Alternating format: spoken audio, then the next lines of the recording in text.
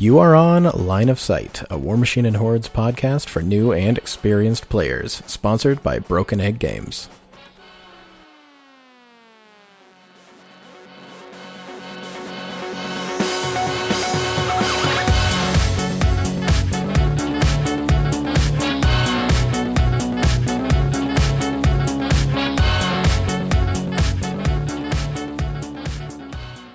Welcome to episode number 15 of Line of Sight. There's so many of them already. My name's Chandler. You all know me, probably, hopefully. And I'm here with my good buddy Jaden. How's it going, man? It's going well. I'm super excited for this episode. Yeah. Yeah. Yep, it'll be a lot of fun. And unfortunately, we don't have our intern here this week because he decided that it was more important to test Blindwater stuff for CID. Because that's the kind of guy he is now. Damn you, Brett. Anyway, however, in replacement, and probably a drastic upgrade from our usual intern, we have Mr. Will Pagani. How's it going? It's going great, man. How are you guys? Just kicking along, trying to survive as the weather begins to turn cold in glorious northern Utah. Oh, it's fantastic. I'm up in Seattle for my first this period of time, and it is way better than Texas. Yes, I can confirm that. It's still 100 in Texas, so yeah, pretty the weather right now. We went from we were sitting in the 90s, and then over the course of 3 days we were in the 50s, and it was just what, huh? What's going on? Why do I have to put a coat on all of a sudden? What the hell happened? Yeah, mountainous desert weather. It's fun. Yep. It's similar up here in Wenatchee. We were in the hundreds, and now we're in the 60s, and it's what the heck? Why? I always get super sick when the temperature changes like that, too. It's the worst. Anyway, that's everybody who's on for this week. We're going to be kicking straight into this one. We're going to talk about news just a little bit. First thing we got noted on there is this is what Brett's doing. Of course, Blindwater CID has kicked into week 2. Woo. Yep, with lots of sweet updates. That Dracodile. Oh, man. So excited for that guy. That was the territorial rule, right? That was pretty much entirely a suggestion, right? That came from the community, if I remember right. Yeah, absolutely. Yeah. It was when we were doing our CID first shot on Facebook Live. Somebody was like, "We should put in something that lets it charge big stuff because it's scared of big stuff." Yeah, I love the name territorial for that rule. I was like, yep. Oh, that's so good. Yep, yeah. I absolutely agree. Yeah, I think that thing's awesome. That thing is just the smashy thing I can think of at this point. And I could play it in every faction I play because I'll just stick it on Wrong Eye and be like, I have a Colossal in every list. Yeah. And that seems a bit extreme, but you can totally do it. I am definitely doing it. That is happening. It's extreme, but we're not going to judge. It's all right. You can do it. Yeah. Believe me. Maybe not the best choice, but I mean, it will.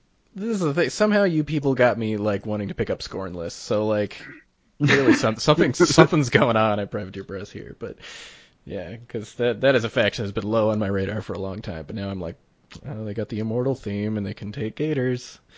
Oh boy. Yeah. It's the stuff I like. I don't have to take Titans. I don't like Titans very much. Anyway, next set of news, Broken Egg Games. Yeah, so they've got their terrain and scenario stuff back in stock, and they've also got the sweet new Mark III terrain stuff like Burning Earth and Acid Pools and Rebel and whatnot. And I am super excited because they are very pretty, and I've been waiting for them for a while.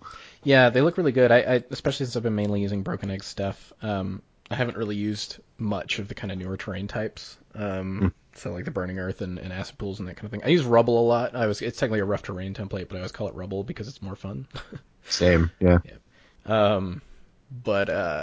Yeah, I'm excited to see those. I'm hoping we'll eventually see Cloud Banks and stuff. I'd love to see that kind of stuff pop in as well. So yeah, I'm sure that'll be coming at some point, but yeah, eventually, slowly. And then the last thing, War Machine Weekend. It's in a few weeks.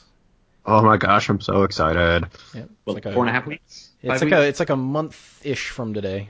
Yeah. It's 4.5. That's probably about right. I have so much painting to do if I want to play Protector. I know. Well, me too, but I'm getting there. Yeah. Well, I don't even have models yet. Like, Oh, that's awkward. not even started. I mean, you can come join our painting party on Thursday night, because if Chandler decides he wants a Revelator in his pairing, we're going to paint it on Thursday night for him. In the hotel, yep. I've done that too many times Yes. to really ever want to do that again. Yeah, well, my paint scheme is designed to go up extremely quickly, so it works pretty good. It's a good setup.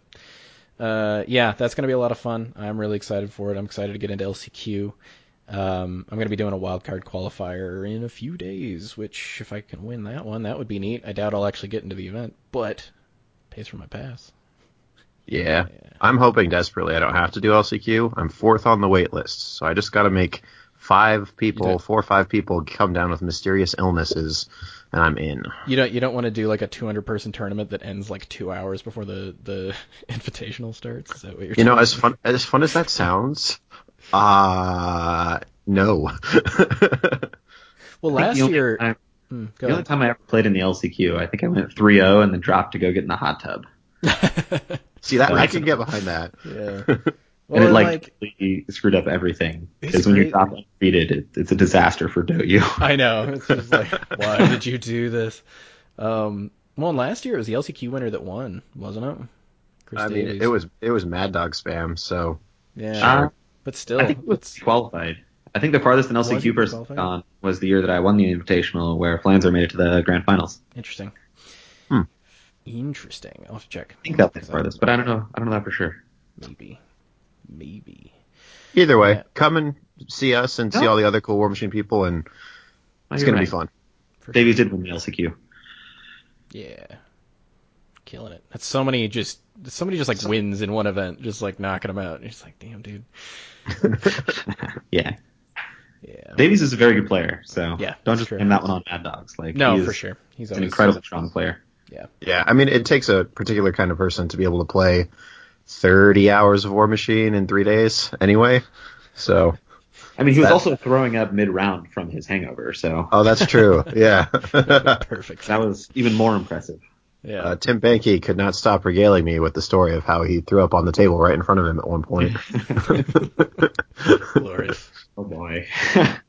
This is why we love War Machine Weekend, everybody. I am going to be the only sober person in the entire building. Probably not. There's people from all over the place, but. No, I'll be sober. I'll be on live stream. Oh, that's true. Okay. A lot of commentary. You'd be the only sober person off the clock. Let's put it more. Sure. All right. Yeah, that's about it for news, though. There wasn't a whole lot going on this week, aside from, of course, the second update for Blindwater, which was full of just awesome stuff. Brett was very excited that some of his suggestions got taken, so... also, Void Leech, It's a Bog Trug is my new favorite thing. Yep. It turns out the little guy is indeed a Bog Trug. Who knew? Yeah. Chandler, that should be our ATC name. Void Leech, It's a Bog Trug. All right. Nobody plays Minions. Brett's on something else by then. We're just like, I'm confused. Anyway, well, just because we got Pagani on here doesn't mean we're not going to talk about a Rule of the Week this week. Yep. I actually suggested this one, I believe. Oh, yes, he did. So we're going to talk about Warcaster and Warlock attachments. Yeah. Will, do you want to talk about them? Well, specifically, my rules thing of this week is Warcaster units cannot take unit attachments like the Void Leech or like Soulless Escorts if Rhett were to ever get one, or the I'm forgetting the name of the Convergence attachment. Not the Dispersion Optifex. No. Not the algorithm. No, is it the Enumerator or something? Transverse Enumerator. Transverse Enumerator. Yeah. So you cannot put that on Iron Mother's unit because there's a rule in the rulebook. That's why. Oh, that's reasonable. Why can't I? I'm like, well, because the rules say you can't. Yeah. Yep. There's no other reason than that. Yep. Yeah. But you can attach things that have the attached rule, which is completely different. Correct. Yes. So like Squire can go on Haley 3, that kind of stuff. Yep. The War Dog is always on Butcher 3, so. Yep. So there we are. So those ones are all good to attach up there. Those are great. But the generic kind of weapon attachments and unit or command attachments are what you cannot attach to Warcaster units. Awesome.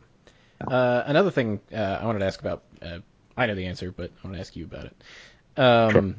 because this comes up a lot, and it came up in Mark II and Mark III pretty often, is for those things like attachments, like Squire, things like that. When or are they ever counted as battle group models? I don't think they ever are. What about in the case of like the ones that are like Darylis for Morton Ebra, who's technically an attachment she has to take? Sure. Man, you're putting me on the spot here. Yeah. I think there are some very specific ones. Like I know the Deathwalker is, right? Yeah. For Gorshade. Yeah, and the corollary is because it's also a Warjack. Yeah. That one for sure. But let me pull it up and figure it out for you. All right. That's one that comes up a lot. It's the best thing to do, right? Like when you have a rules question and you don't know the answer, pull it up and look. Look it up. It's in the Read the rules most of the time. Yeah. That is step one. It's true. Yeah, that's one that's actually been asked a lot in Mark II and Mark III. I see that question constantly. So what it is instead of the attached rule, which does not make it part of the battle group, it is the companion rule. Yes. That says this model is included in any army that includes Asphyxious the Hellbringer, because I'm looking at Vociferon here. If Asphyxious is destroyed or removed from play, remove this model from play, this model is part of Asphyxious' battle group. Yeah. Okay. So we know if you have a model with companion, as long as it's with Asphyxious the Hellbringer, it's in its battle group. Correct. Yeah. We did have that errata where we had to take Scrapjack away from Old Witch 2 and 3. That was pretty funny. Yeah, I did see that. Nobody saw that one coming. But yeah. I always love those posts when they come up in like the Facebook and stuff. Where they're like, technically you can do that, and it's like, yeah, but don't. You're correct, but strictly speaking, like. We'll get to that one in the next errata. Scrapjack with his little baby Scrapjack running around. Scrapjacklings, I love it. Yep, it's perfect. It's Old Witch 4 with her Scrapjacklings. Yes. The huge one splits into about 20 little ones. They're like shamblers. That could be entertaining. It's our first lesser Warjack. Yeah. So anyway, that's our rule of the week. Nice quick one to touch on about how all that stuff works. So basically, the rest of this particular cast is Bug Will Pagani time. Woohoo! Yeah. Mainly, there's kind of two subjects in general I wanted to talk about. Firstly, we just want to talk about themes because that's obviously kind of the thing on everybody's minds right now. I don't know what day of the week it was, but the 29th of September. Friday. Yeah, it was Friday because it was crunch time. Yep. We had the massive Theme Force drop. Now this, people like take Protectorate. We were obviously very excited because of Faithful Masses coming out, which was, a pretty big deal for us. A few other factions knew some of their themes that were coming out. And on top of that, we got extra excited because there was changes to old themes we didn't expect. Like suddenly I'm playing 2 units of Temple Flame Guard in my War Machine. What the heck happened? Yep. Yeah. So we just wanted to bug Will a little bit about that whole process now that you're not trapped in the middle of all of it. Oh man, it was so much. It sounds like it. Oof. And especially with the Trencher update, which is really what kind of held us back, is we couldn't start inputting a lot of the theme stuff until the Trencher stuff was out. So we really just went crazy after Tuesday when we launched the Trencher stuff, inputting everything into War Room and all that kind of stuff. So a lot of it was like War Room implementation then. Yes, yeah. Okay. So all that stuff has to be done by hand, and Hungerford, myself, and Jack just kind of went to town for 3 or 4 days. Nice. And then once we finished up, we started trolling everybody on Twitter. So yeah. I was impressed you guys got it out in time between going out for Indian and ice cream and taking naps and stuff. But anybody who wasn't on the Discord missed out. By the time we were posting that stuff, like Dev was done with our portion of it. That's kind of what we thought. We were actually talking about that in our little chat thing. Like they've probably been done for hours at this point. There's other stuff going on. Yep. So we wanted to start off with a nice fluffy question. I guess it's not really fluff, but what favorite themes can you think of from each or several factions? You don't have to go through all of them, but sure. What themes excite you? Well, I mean, I'm obviously very excited about Guardians of the Temple, right? Like I've been posting about that everywhere, and it's really, really sweet. But I'm also really excited for Exemplar Interdiction. Like I love Harbinger, and I love Harbinger specifically with Bastions. Yeah. And I think they get a pretty bad rap at the moment. That's true. And I don't know. I'm really excited for like double Battle Engines, double Bastions with Harbinger, and it's just kind of go. Oh my it's gosh. a really cool list. It is. I've played it a couple times. It's so much fun. Yeah. Like it may not be the most competitive list, but you can definitely pull out some wins against like Warjack lists with it because they don't like they don't like martyrdom, right? They don't get very many attacks, so martyrdom's high value. You can take a Piper now, so you can really get tough to those models and that kind of stuff. And that just always makes me happy playing Harbinger with those kind of things. Yeah. Yep. For KOTOR, I am super excited for Armored Core, which is the Manowar one. Unfortunately, it's because of a lot of the new models that are coming out. Right, and so that's one that about it. Yeah, the theme itself seems fine, but it seems like that one is really all about all the changes coming in for Manowars and all the exciting stuff coming in for that. Yeah, and I mean we spoiled a little bit of it in the Insider a while back when we were spoiling themes, where we talked about the Bombardier UA and I think it was the battle engine. I'm forgetting the name of it because we'd actually I think just changed it, but Chariot thing. It's the Assault Chariot. Yeah. So we spoiled a little bit about those two things, but there's a lot of stuff coming for that. Like the tankers are really sweet. I can't really talk about it, fortunately, but I'm very excited for those. We saw the models for the first time down in the studio a couple of days ago, and they just, oh man, I'm gonna have to build a Manowar army. They look so good.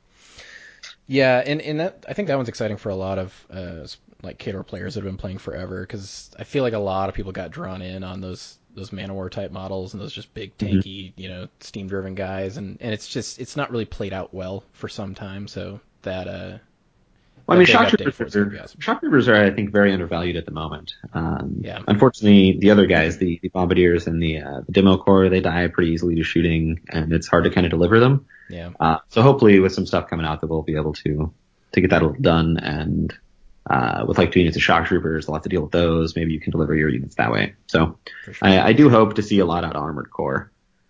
As far as Crix goes, I'm a big fan of Black Industries. Mm-hmm. If you followed me back at the very end of Mark II, I was playing a lot of Warship 1 with like 4 or 5 heavies. Yeah, I remember that actually. Yeah. Like right at the very beginning of Mark II was big for me. And both those play very well in Black Industries. So that makes me happy that I can kind of go back to those lists and play with those models and have it feel really strong and really powerful. For sure. I'm just kind of scrolling through my document here, and whenever I hit one, I'm going to talk about it. Sounds good. Legions of Dawn is crazy. If you've been paying attention on the Ret Facebook groups, they figured out that like Hydras can blow up the world, which is I think really fun. Like Jack Marshall Hydras are great, but you got to protect that Jack Marshall or it gets really sad. And I think that's just a really cool little mini game inside of the normal game of War Machine is protecting that. Yeah, I've played against some Jack Marshall Hydra stuff before, just in the last like few months, and they're way scarier than you think. Yeah, I mean they're Jack Marshalls that get focused. Like that's horrible. Yeah. Mm-hmm. So I think Red has probably the best Jack Marshalls in the game because of all of those mechanics that have power up and stuff. Yeah. And Cybers they hit hard. And Clockwork Legions for Convergence, that's another big one for me. I have tons and tons and tons of Convergence infantry sitting on a shelf behind me, and I'm really excited to finally have a theme force to play it all in. I love Aurora and that theme force. It's great. Great. Yeah. I love the changes to Band of Heroes, like allowing Finn Blaze and stuff into the free point units, that kind of stuff. All I think really opens up that list and makes it really cool. Yeah, for sure. Yeah, I agree. That one's gotten a lot more interesting. And then, of course, Circle. I'm excited about all of them. The homeland, right? What can I say? And then Scorn, like, most of them are just cool. Like, that faction's journey for Mark III has been really entertaining. It has. It's come a long way. Disciples of Agony, to me, is probably the most interesting theme force we've ever released. Yeah. Because it's so different than every other theme force in the entire game. It basically says you get to play a different faction for one of your lists, which is, to me, very exciting, right? Like, it gives a ton of variety. It opens up a lot of stuff that we can do with Scorn, and opens up a lot of stuff that the Scorn players can do. So I'm excited to see where people end up with that one and what kind of lists come out of Disciples. For sure. Well, and it's like I said, I was looking at Scorn lists because I really, really like the Gator stuff, and I've always had a thing for the constructs in Scorn. I don't, their aesthetic doesn't really speak to me for the most part, but I love the construct stuff. So the Exalted coming out was pretty awesome as well. And then Masters of War, their in Cataphract theme force is just super good. Like, it's everything they want, and it has very powerful special rules. Yeah, I played against it 3 times this week, and I'm just like, ugh, that thing is hard. Yeah, it's a very strong list. Yep. Very, very strong. And I'm all for aside from a couple of my casters, I'm all for more RFP getting slowly added because Yeah, I mean, it's certainly something that is pretty sparse in the game right now. yeah, So more of it going in certainly helps balance out a couple things. So. yeah, definitely. For Legion, I'm a big Children of the Dragon guy. I really like Nephilim soldiers, like how they look, what they look like and stuff, and I think they work really, really well on that list. And then of course Primal Terrors with all the new stuff that I can't talk about. Yeah, that one's been kind of fun. You get a lot of people kind of gut reacting to that one, and it's like there's just a lot we can't say about it yet. Like it's so hard to tell what Primal Terrors is going to look like in a year, you know. And I mean, yeah, right. Like this theme drop was not about necessarily releasing themes that are all competitively viable right now. Yeah. Because we do like this is the themes for the next several years, right? Like this is what we did with this, and we did that so that people wouldn't have to wait to be able to play specific models if they wanted to. And you can see that a lot in those two Crix theme forces. I think it's Slaughterfleet Raiders and yeah, where there's the Satixis one, the Shard one. Yeah, there's like nothing out for it, and it's kind of like it gets like. Yeah. It gets like 3 units and 2 solos. Like that's basically not a complete theme force, right? Like there's more stuff coming for that. So people that are getting upset about that theme force, like just wait, man. Like we're not done. Yeah. We did this not 100% knowing that these theme forces are not complete, and you will get your stuff soon. Is the hope. And I mean soon is relative, right? Like some of these theme forces might be years before they hit CID and get their stuff, but at least you know it's coming and you can play with the other models that are in the theme forces now without having to wait 3 years for the theme force or something, right? For sure. Like that's sort of the hope behind this, is that people can play with the stuff they want to play with now without having to wait an incredibly long time for some of these. Yeah, for sure. And then we got Blindwater's pretty awesome right now, but a lot of that's to me right now is all the stuff going through CID because it's very cool, and I'm sure Hungerford is just insufferable. Oh my god! Just like sits next to me at work, and he like taps me on the shoulder, and he's like, "Blindwater." Blindwalkers for 10 points. I get it. He's like, no, Blindwalkers. I'm like, oh my god, it's gonna be fine, dude. And he's like, dude, Barnabas too. I'm like, yeah, yep. Mm-hmm. So I'm aware these things exist. Yes, thank you. He's very excited about it, and it kind of rubs off on everybody in the office, right? Like I'm sure we all get excited about the things that we're doing, and it's great. It's great. Yep. Yeah, we have a long-standing Minions player in my meta who's been playing forever, so he's been having just a great time playing around with everything. Beautiful. Yeah. And of course, we'll work for food. That one is frightening to go second against. It's very fast. It applies a lot of pressure. Yeah.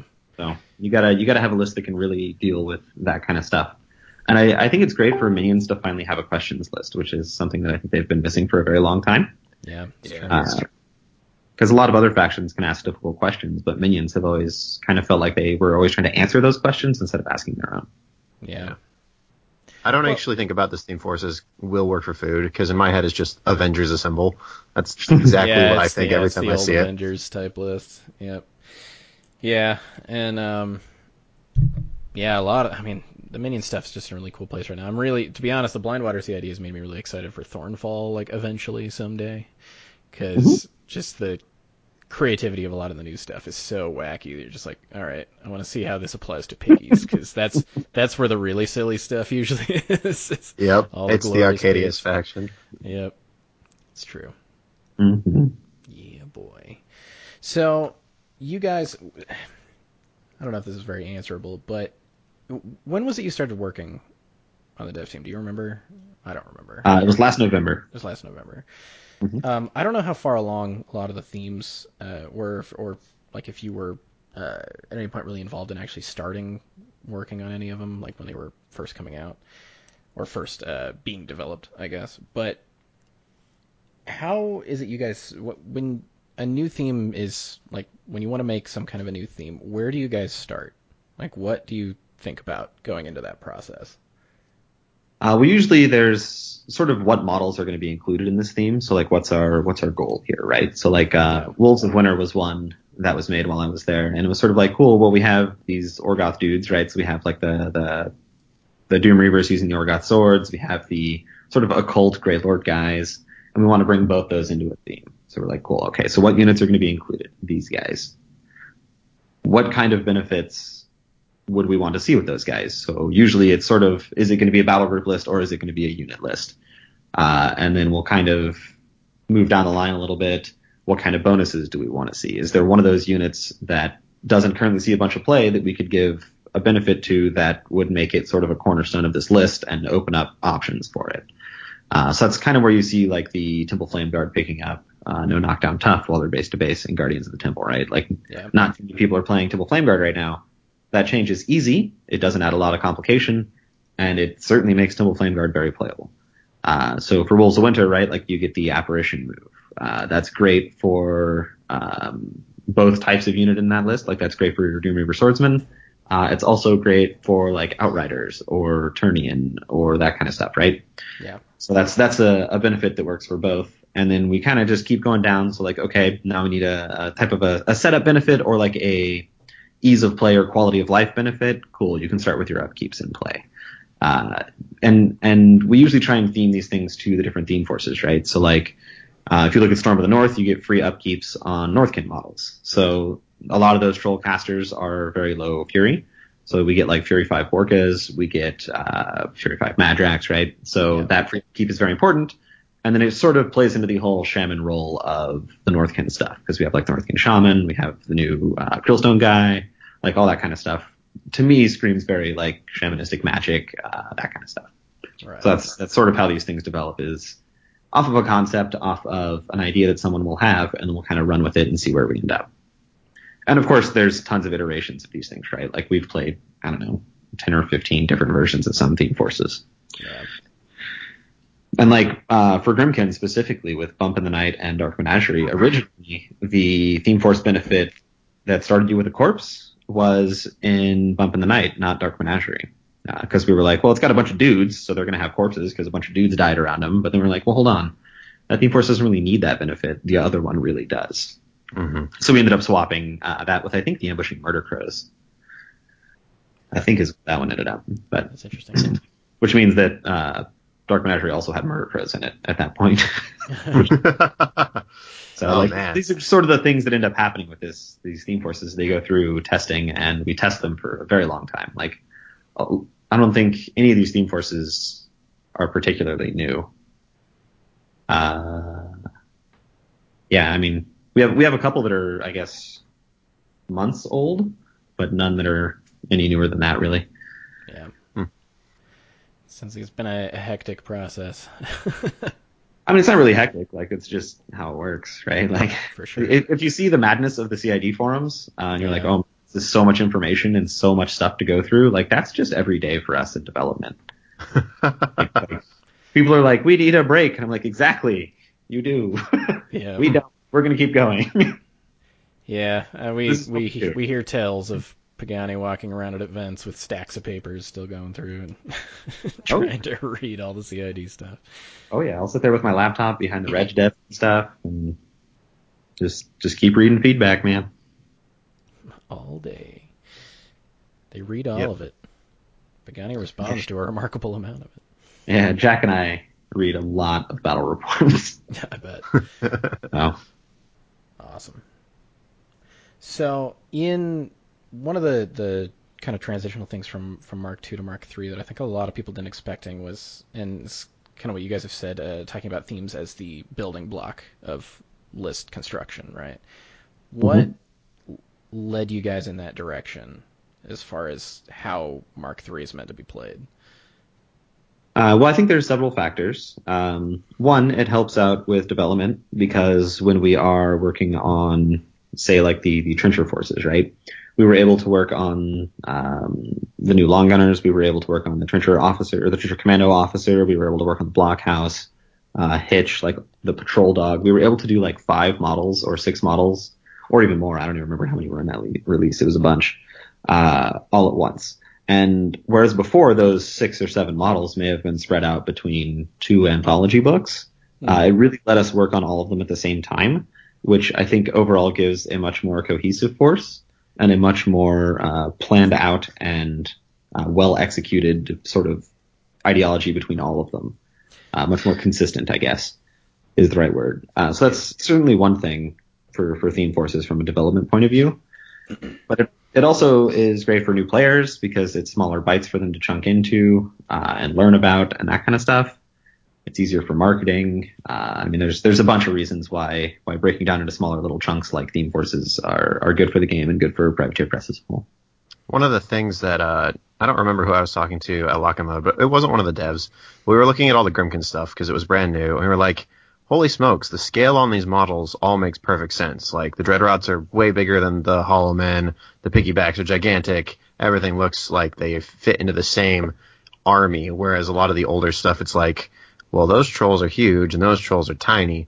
And I think that might also be one of the benefits is that you get to sort of design all the models at the same time, so they all get to be, in the same scale with each other. I mean, absolutely, right? And then you also get, of course, the studio painters, right? They get to paint them all at the same time, so they can make them all look the same. Like, there's so many benefits for doing things in little chunks instead of, like, these anthology books where you get, like, 2 or 3 models per faction at the same time. Yeah. Yeah, and I can imagine that. In a way, you get to a point where when pretty much everything's handled in themes, a lot of the balance can be structured around that. And balancing, especially as I've thought about this, over the years, is if this is a game that keeps growing at the rate it's in, the factions all get out of control, after X number of years. We just keep getting more and more releases. So being able to break it down, I can understand that's, even from a balance perspective, at the very least, it's certainly a lot more manageable. Yeah, and I mean, when you start looking at stuff, right, like it's really opened up a lot of space for players to play different things, because if Faithful Masses didn't exist, even with the changes that we made to Deliverers or Zealots, it's very unlikely that they would ever really see play. But because of Faithful Masses, you can create a space for models that didn't exist previously because of the restrictions of the Theme Force. And that lets people use their whole collections. It lets them use models that they haven't used in years, maybe even a decade for some people, right? Like, yeah, it lets us do so much. And it's, in my opinion, it's very good for the community because it allows us to make little spots for things that would not normally see play. Yeah. The Menoth Discord has been really funny. The amount of times you've seen people go, I'm waiting on my other unit of Deliverers, and I never thought I'd say that. Especially the word another unit. Yeah, right. Yeah. I mean, I got my first unit just recently, and I was like, well, here they are, Deliverers. Yep. I'm looking at two boxes of Deliverers about 5 feet away from me right now, so... Yep. I mean, exactly, right? Like, and I think that's sort of one of the benefits of themes is it gives them a home. It gives them a place to play. Well, even one of the things, and I was talking about Menoth because that's obviously my perspective, but one of the changes we were surprised about when Faithful Masses dropped was the addition of the Avatar into there. It's always been a rough piece in Creator's Might because of its design, right? You're taking Creator's Might, you're taking Battle Group casters, so it tended to be a little awkward. But in Faithful Masses, I was like, this actually has a home here. And that's surprising because it hasn't had a home really, aside from the list I was playing, I guess, a little bit. But it hasn't really had a home in Mark III, and suddenly it's interesting, just by that addition in there. And I remember a big thing about Protectorate was everyone was like, why would I ever play the Avatar when I have the Eye of Truth? Like, well, now you understand. Now you understand why. Yeah, well, and there's so much... There's so much about the little context of that. Like, a lot of the casters running Faithful Masses are tending to be ones who don't love having to fuel a Warjack too much, don't really have battle group benefits, things like that. So it just fit in really, really well, and I was like, might actually start working that in there. And I also think jacks like the Sanctifier, which have never really seen play. Sanctifier has been, talk about a jack just coming out of nowhere. Faithful Masses made that jack into, like, a prime jack to own for Protectorate, and it's so good. I mean, I've always played it with, like, Thyra because everything's good with Thyra, but and she doesn't want to get focused. And she doesn't want to get focused on anything, so it's kind of the perfect jack. Like her and like Resnick 1 is pretty good with, I think, but like now just like any caster, like you can't really go wrong throwing a Sanctifier in. And especially in Faithful Masses, because it's going to get the +2/+2. Faithful, right? You're going to have infantry for it. Like it's going to do so much. You don't have a lot of magic weapons, so getting rid of Incorporeal is very strong. So I think that jack is kind of once again the perfect example of something that was never really played before that because of Theme Forces can now be played. Yeah. Yep. So one question that I had, this is my bit of curiosity. So it was during Northkin CID that the Mercs and Minions thing first popped up, right? Yep. Now originally the idea was to be like a core rules change, essentially a change to how Theme Forces worked, to be like they allow, I think at the time it was one Merc solo unit and battle engine, which Yep. and then that actually got taken down fairly quickly. After, I mean, there's a lot of discussion around it, but we saw it go down, and there was a decision to kind of go through it more fine tooth and take the time with it. What were you guys thinking during that process? Like, what made you think that was going to be the better way to handle it? Well, we were looking at it and we were like, okay, this is a really cool idea, and it really opens up a lot of stuff. It creates a massive diversity inside of Theme Forces while also keeping it very simple. Because once again, we talked about new players, right? Like, they only have to learn about a couple things in a Theme Force. They have to learn maybe 30, 35 models instead of like 240 signals or something. Yeah. So it gives them these little bite-sized chunks. And then if you say, hey, you can also take one Merc, they're going to be like, oh, cool, what Merc should I take? And then they can add one kind of like flavor piece into their list that's outside of the normal little bits. So we were like, oh, this is a really cool idea and really great, worth exploring. And then we posted it up. And then all the questions started coming in and all of the stuff. And we really like sat down and thought about it. And we're like, hold on, this is way bigger than we think it is. Yeah, right. Yeah. Like, no, this is fine. You can just take a solo unit and a battle engine. This is whatever. Who cares? Oh God.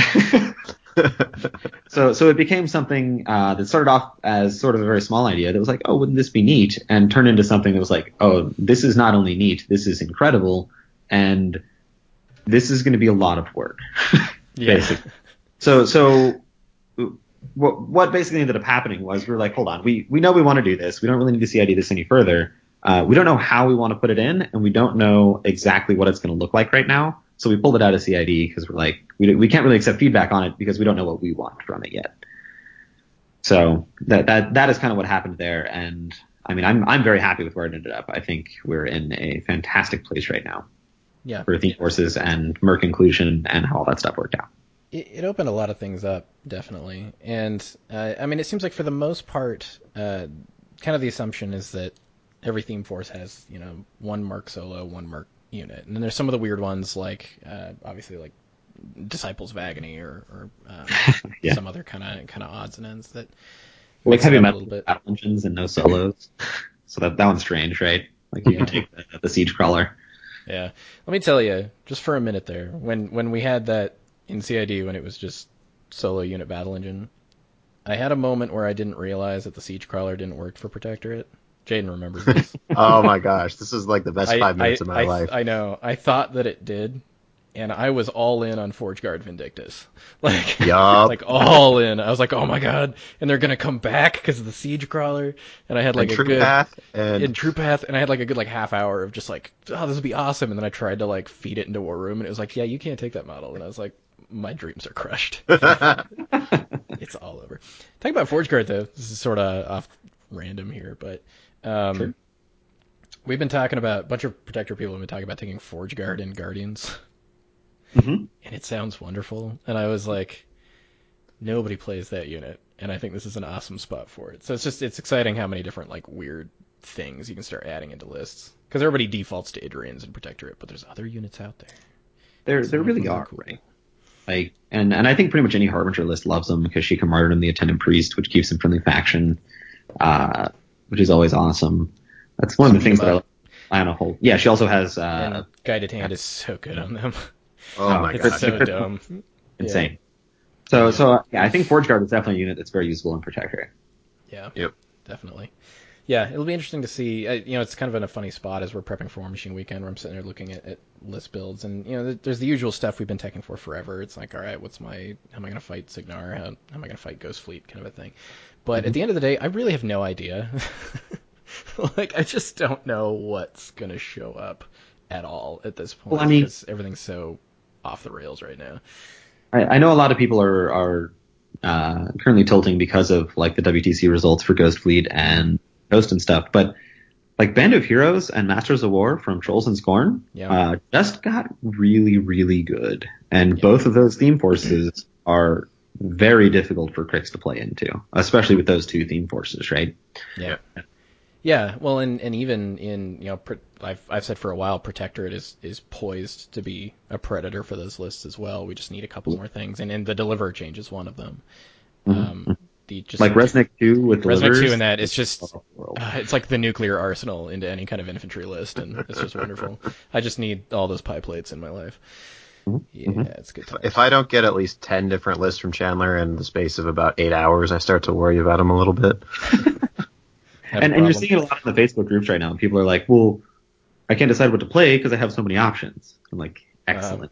Yeah. Oh yeah. No, it's true. And you see a lot of people posting lists and they're just like, is this good? And it's like, I don't know. But it's just like, I have no idea right now. Like, it's everything. There's so many things that are just available and it's just opening up more and more. It's really weird to be over here in Grimkin Land because I'm just like, I'm going to keep playing this stuff and I'm going to choose the Arcana that I want. And you're still going to think it's too good, but whatever. We'll get there. Grimkin is very strong, but it is certainly going to get weaker as people learn how to play against it. That's the thing. Oh, absolutely. That's a faction that, like, that faction will get you if you do not know what they do. But when you do, there's so much good, like, back and forth play on every turn. I think Grimkin is like the best 50-50 scenario if both players know what the faction does. Like it's the best 50-50 matchup faction in the game. So this is something that I've talked to the Jade and Brett about a little bit, but I feel like I've played for 5-ish years, so most of my experience was with Mark II and now into Mark III. The game for a really long time, from like a competitive perspective, has been kind of all about hunting for that like 70-30 matchup in everything, right? Like, oh, this is this is the counter to this, and this is the thing you bring to just stomp this kind of a thing. And it's funny because I'm finding a lot of people are finding a lot of matchups. They're like, this doesn't seem good. This doesn't seem as good as I think it should be, and over and over again. And it's because I'm realizing that it's because all of these matchups are like 50-50. Yep. Like, oh, they're actually balanced. Weird.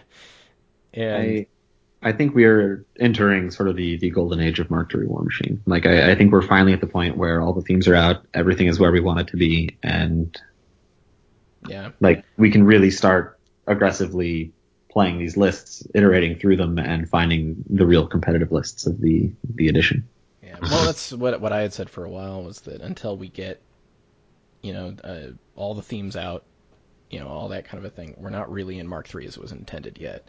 Well, and SR 2017. And SR 2017, that was the big one I said for a long time. But it feels like this is kind of where the game's supposed to be, aside from, of course, the kind of gaping hole models that we don't have yet because they're still in production and whatnot, and still in development. And there's a little bit there, but I think for the most part we're in a it's not a lot of things. Open information zone at the moment. Yeah.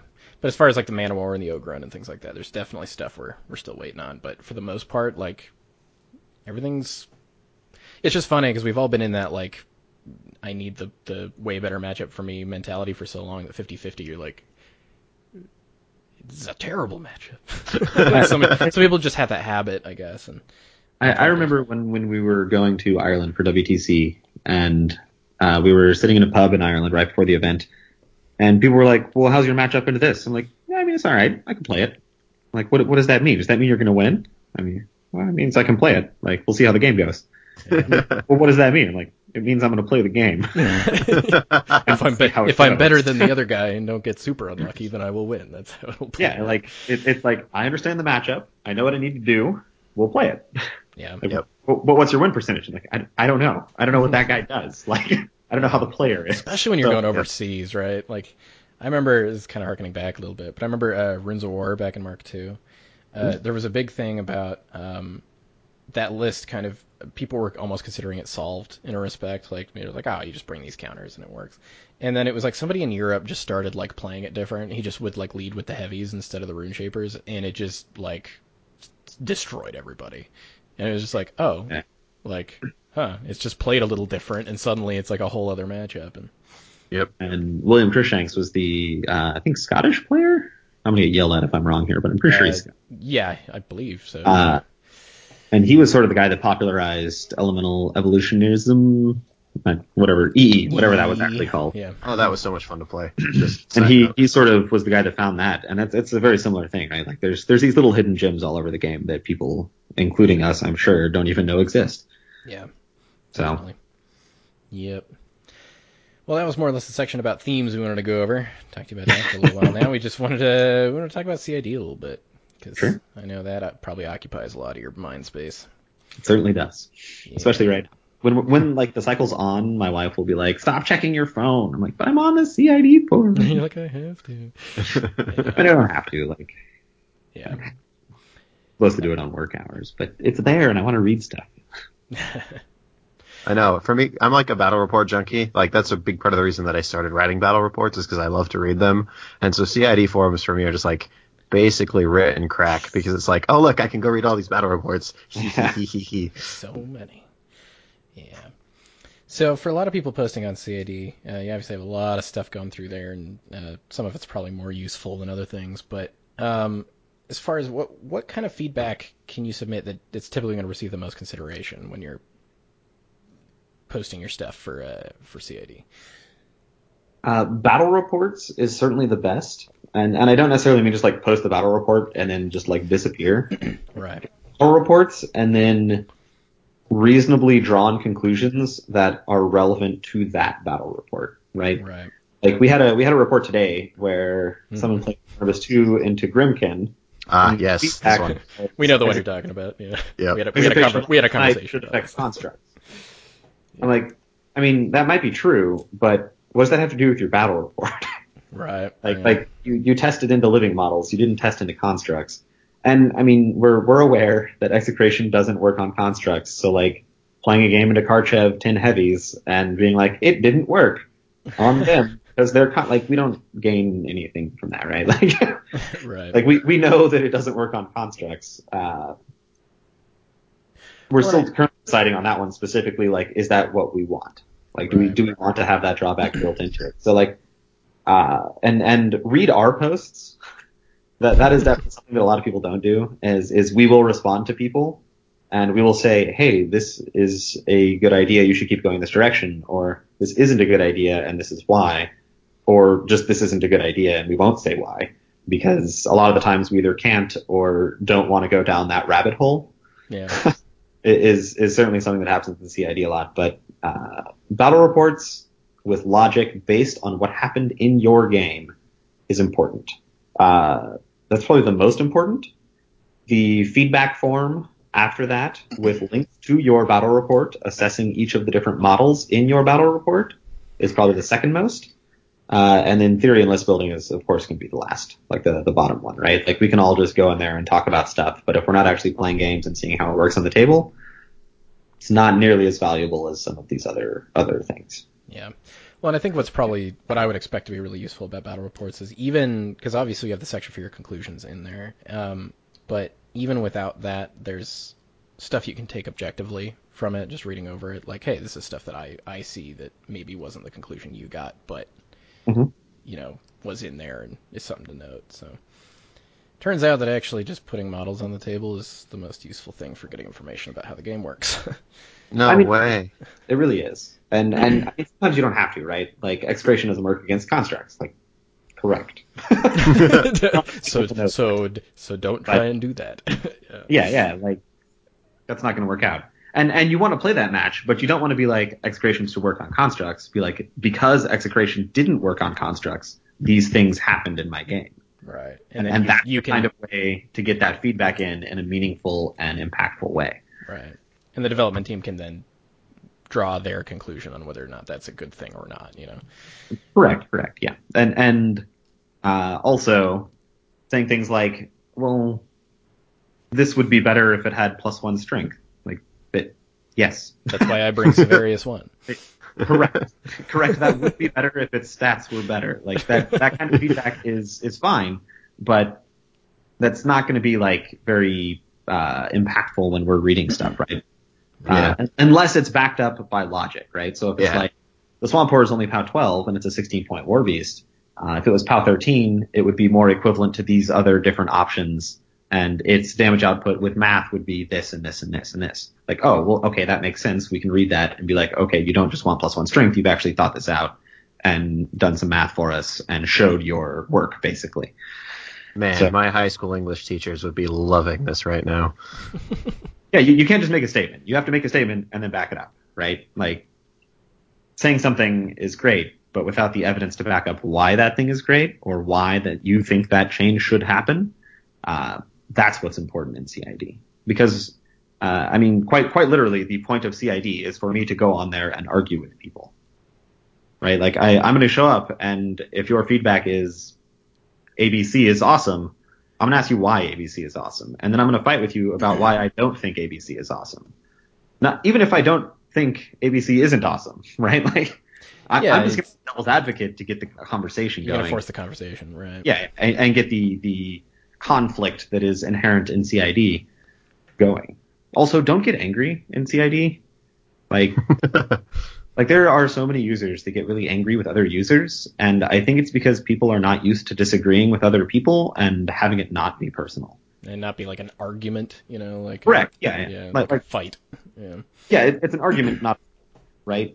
Like you're trying to get your point across, they're trying to get their point across. This does not necessarily mean that you two are butting heads and hate each other. Yeah. That's not what this means. So.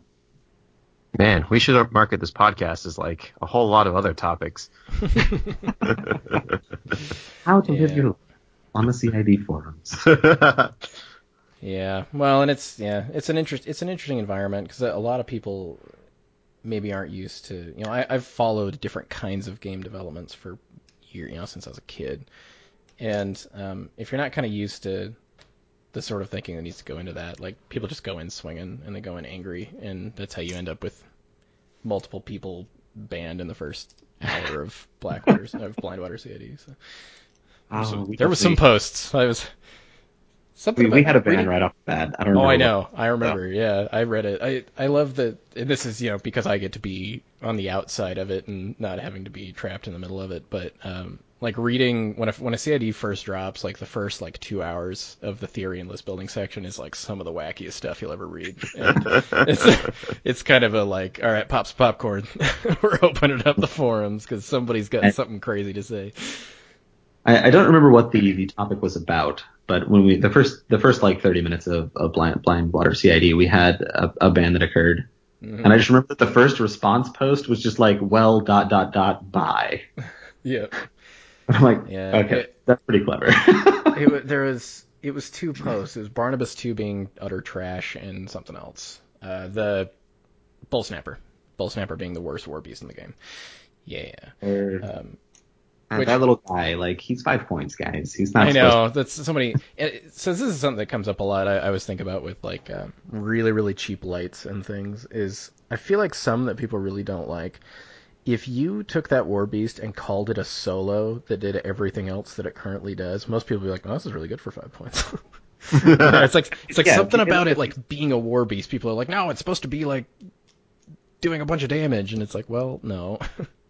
If you made it like a 16 hit point, 5 point solo that was a 12/14 that could like have 2 tokens a turn to boost with, that was Mat 5 POW 12, and like buffed other stuff around it, like I think would be insane. Yeah, exactly. Insane. Yeah, that perception thing is interesting.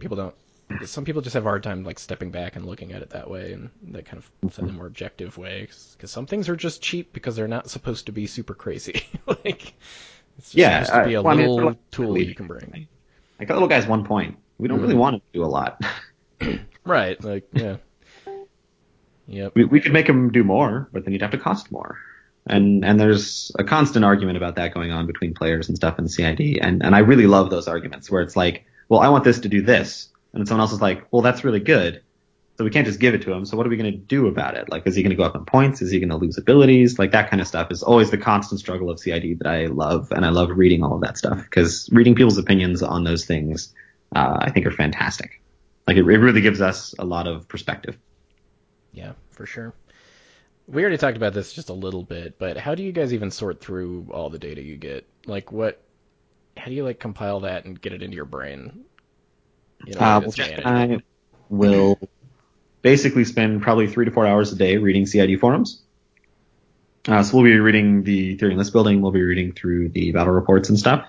And then usually twice a week, we'll compile all the data out of the feedback form into a giant spreadsheet and sort it by unit type. And then we will have a dev meeting where everyone will sit down and go through it all. Seems pretty efficient. Yeah. Or as efficient as it can be, I'm sure. I mean, it takes a long time, but we get a lot of really good information about it. And I mean, for one, I'm incredibly impressed with what we've been able to do with CID and how it has positively affected the game. There's been very few misses or strikes through CID. Almost every single thing that's come through it has just been, at the very least, solid. Yep. And Yeah, if not really exciting, just yeah. A lot of people, and I think this is fading over time, but earlier on with CID and in the first handful of months and after Grimkin and whatnot, there was a lot of concern about it, but I think the results kept speaking for themselves. I don't see nearly as many complaints about the process, I guess, because people are saying that it works, and that's at the end of the day what matters. Yep. Mm-hmm. Yep. So once something has actually gone through CID, about how much internal playtesting do you guys do with it before you actually throw it out into the wild? I mean, it definitely depends on the model, right? Yeah. I don't imagine do too much with, say, the Swamp Horror. Yeah. We played a lot with it before CID. Maybe not a lot, but we played several games with it before CID, probably, 15 or 20, with the 4-inch reach. And we're like, okay, this thing's pretty dope. 16 points seems fine. And if it's CID and it ends up at 15 points, we probably won't put it on the table again. Legitimately. We don't need to be like, it dropped 1 point. Yeah. Let's play 10 games, right? That's not something we're going to do. But say Barnabas, right? There's going to be, he gained 2 hit points, he gained Onslaught. We're going to probably play a bunch of games with him before it gets locked and sent to editing and design and all of those different departments that need him for his eventual release. So it certainly depends on how much a model changes once it's been in CID, how much it will get tested. Yeah, it makes sense. Mm-hmm. Definitely. Well, I think we're going to close out on a fun question. What is your favorite example of a community-created rule that got through CID into final rules? Territorial on the Crocodile. That's the one I think is the coolest, too, to be honest, off the top of my head. I mean, it's the newest for me, but we've had a lot of different ones. A lot of different ones. We had, what were some of the other good ones? I can imagine this being a hard thing to remember off the top of your head, given that and so much I go information. through so many every day, right? Right, exactly. Every day. Territorial's just there because it's so new and fresh. It just happened 2 days ago or something, right? Yeah. No, and I think it's a great example. That to me actually did stand out when I saw it on the week 2. I was like, I was there when that was talked about. Somebody just in the chat was like, this would be neat. And now it's they're printed, Yeah, now it's there. And I don't see that one going away. That's I think fantastic it's a really reasonable rule for it, and it makes sense, and it's all right. No, I think that's good. I think probably my favorite, at the very least from the last CID cycle, was the configuration rule on Orion. Yeah. Where he can swap the +2 to his Mat and Rat. That was a player suggestion as well. Wow. That's a really sweet rule too. I really like that one. I think that pretty much perfectly encapsulates his flavor as a character. It's a very powerful rule and it's very simple. So I like every aspect of that rule. Yeah.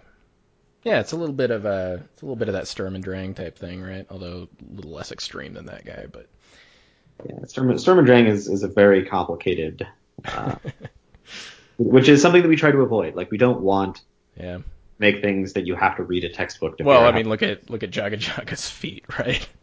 Oh man, yeah, that feat is turning out to be very difficult to write. I bet, yeah. Because the current wording in CID actually doesn't function at all, which no one has actually figured out yet. Mm-hmm. But you pick an enemy model and you remove a friendly model within 5 inches of it from all of them, and then they take a POW equal to the armor, but who takes which POW? Oh, I get you. Yeah, okay. It doesn't actually work right now, but everyone gets what the point of it is. Yeah, it doesn't really matter because it's not final language. Yeah, Yeah, so we're working on new wording for that, but the hopefully the end result will be the same that everyone thinks it is right now. Yeah. And we don't have another Mozart's Pillars thing. Yeah, is a perfect example, right? Like that most of our pillars in Mark II and to a lesser extent now in Mark III have just been a rules nightmare for the Infernals. Like those poor guys. Yeah. Yeah. Like, what even is a structure? Holy moly. We've dug too greedily and too deep, and we don't know what this is. Yep. Yeah. Well, I appreciate her getting simplified a little bit because I played against a ton of Jaga Jaga, and admittedly I kind of read her current feat as lose 30 minutes on your clock, but she's Yeah, and it's like, are they my models right now, or are they her models right now? Yeah. For I had the to, yeah, pre-CI feat, I like had to who do- knows what's actually happening?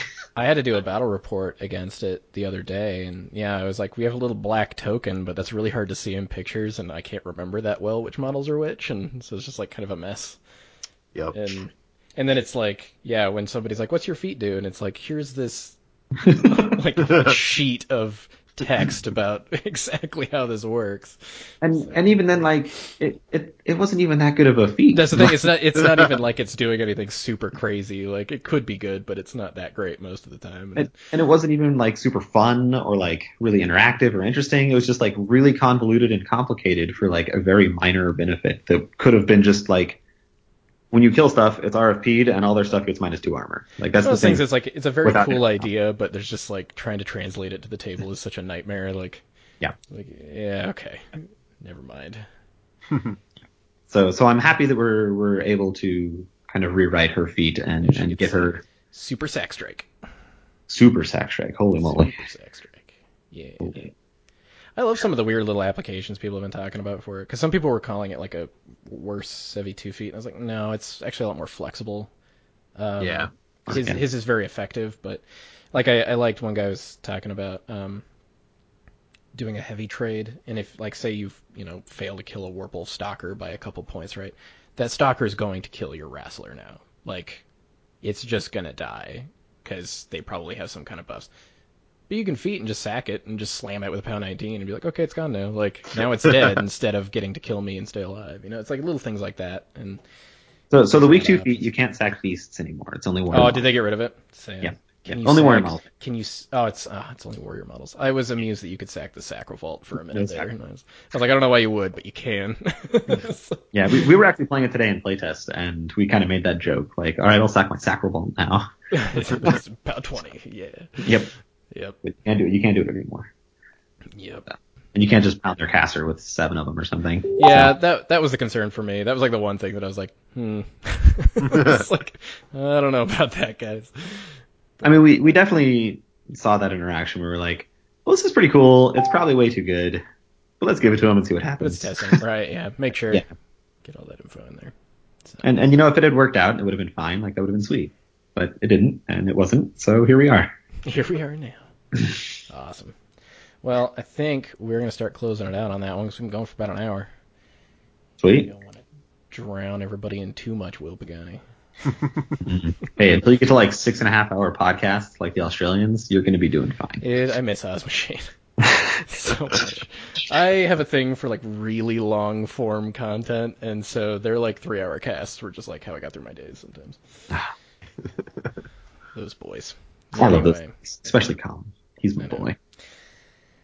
Well, yet again, everybody, thank you so much for listening and chunking through episode number 15 of Line of Sight. I'm going to go through all the super fun thank yous and all that stuff. I want to thank everybody who supports us on our Patreon. That's been super awesome. As we've said just a million times, Jada and I would not be able to get to the stuff that we do without it. So it's awesome. It's helping me get to War Machine Weekend. It's a huge deal for me, and it's what makes us want to put in the effort, make sure we get these casts out every week. We get awesome people like Will on.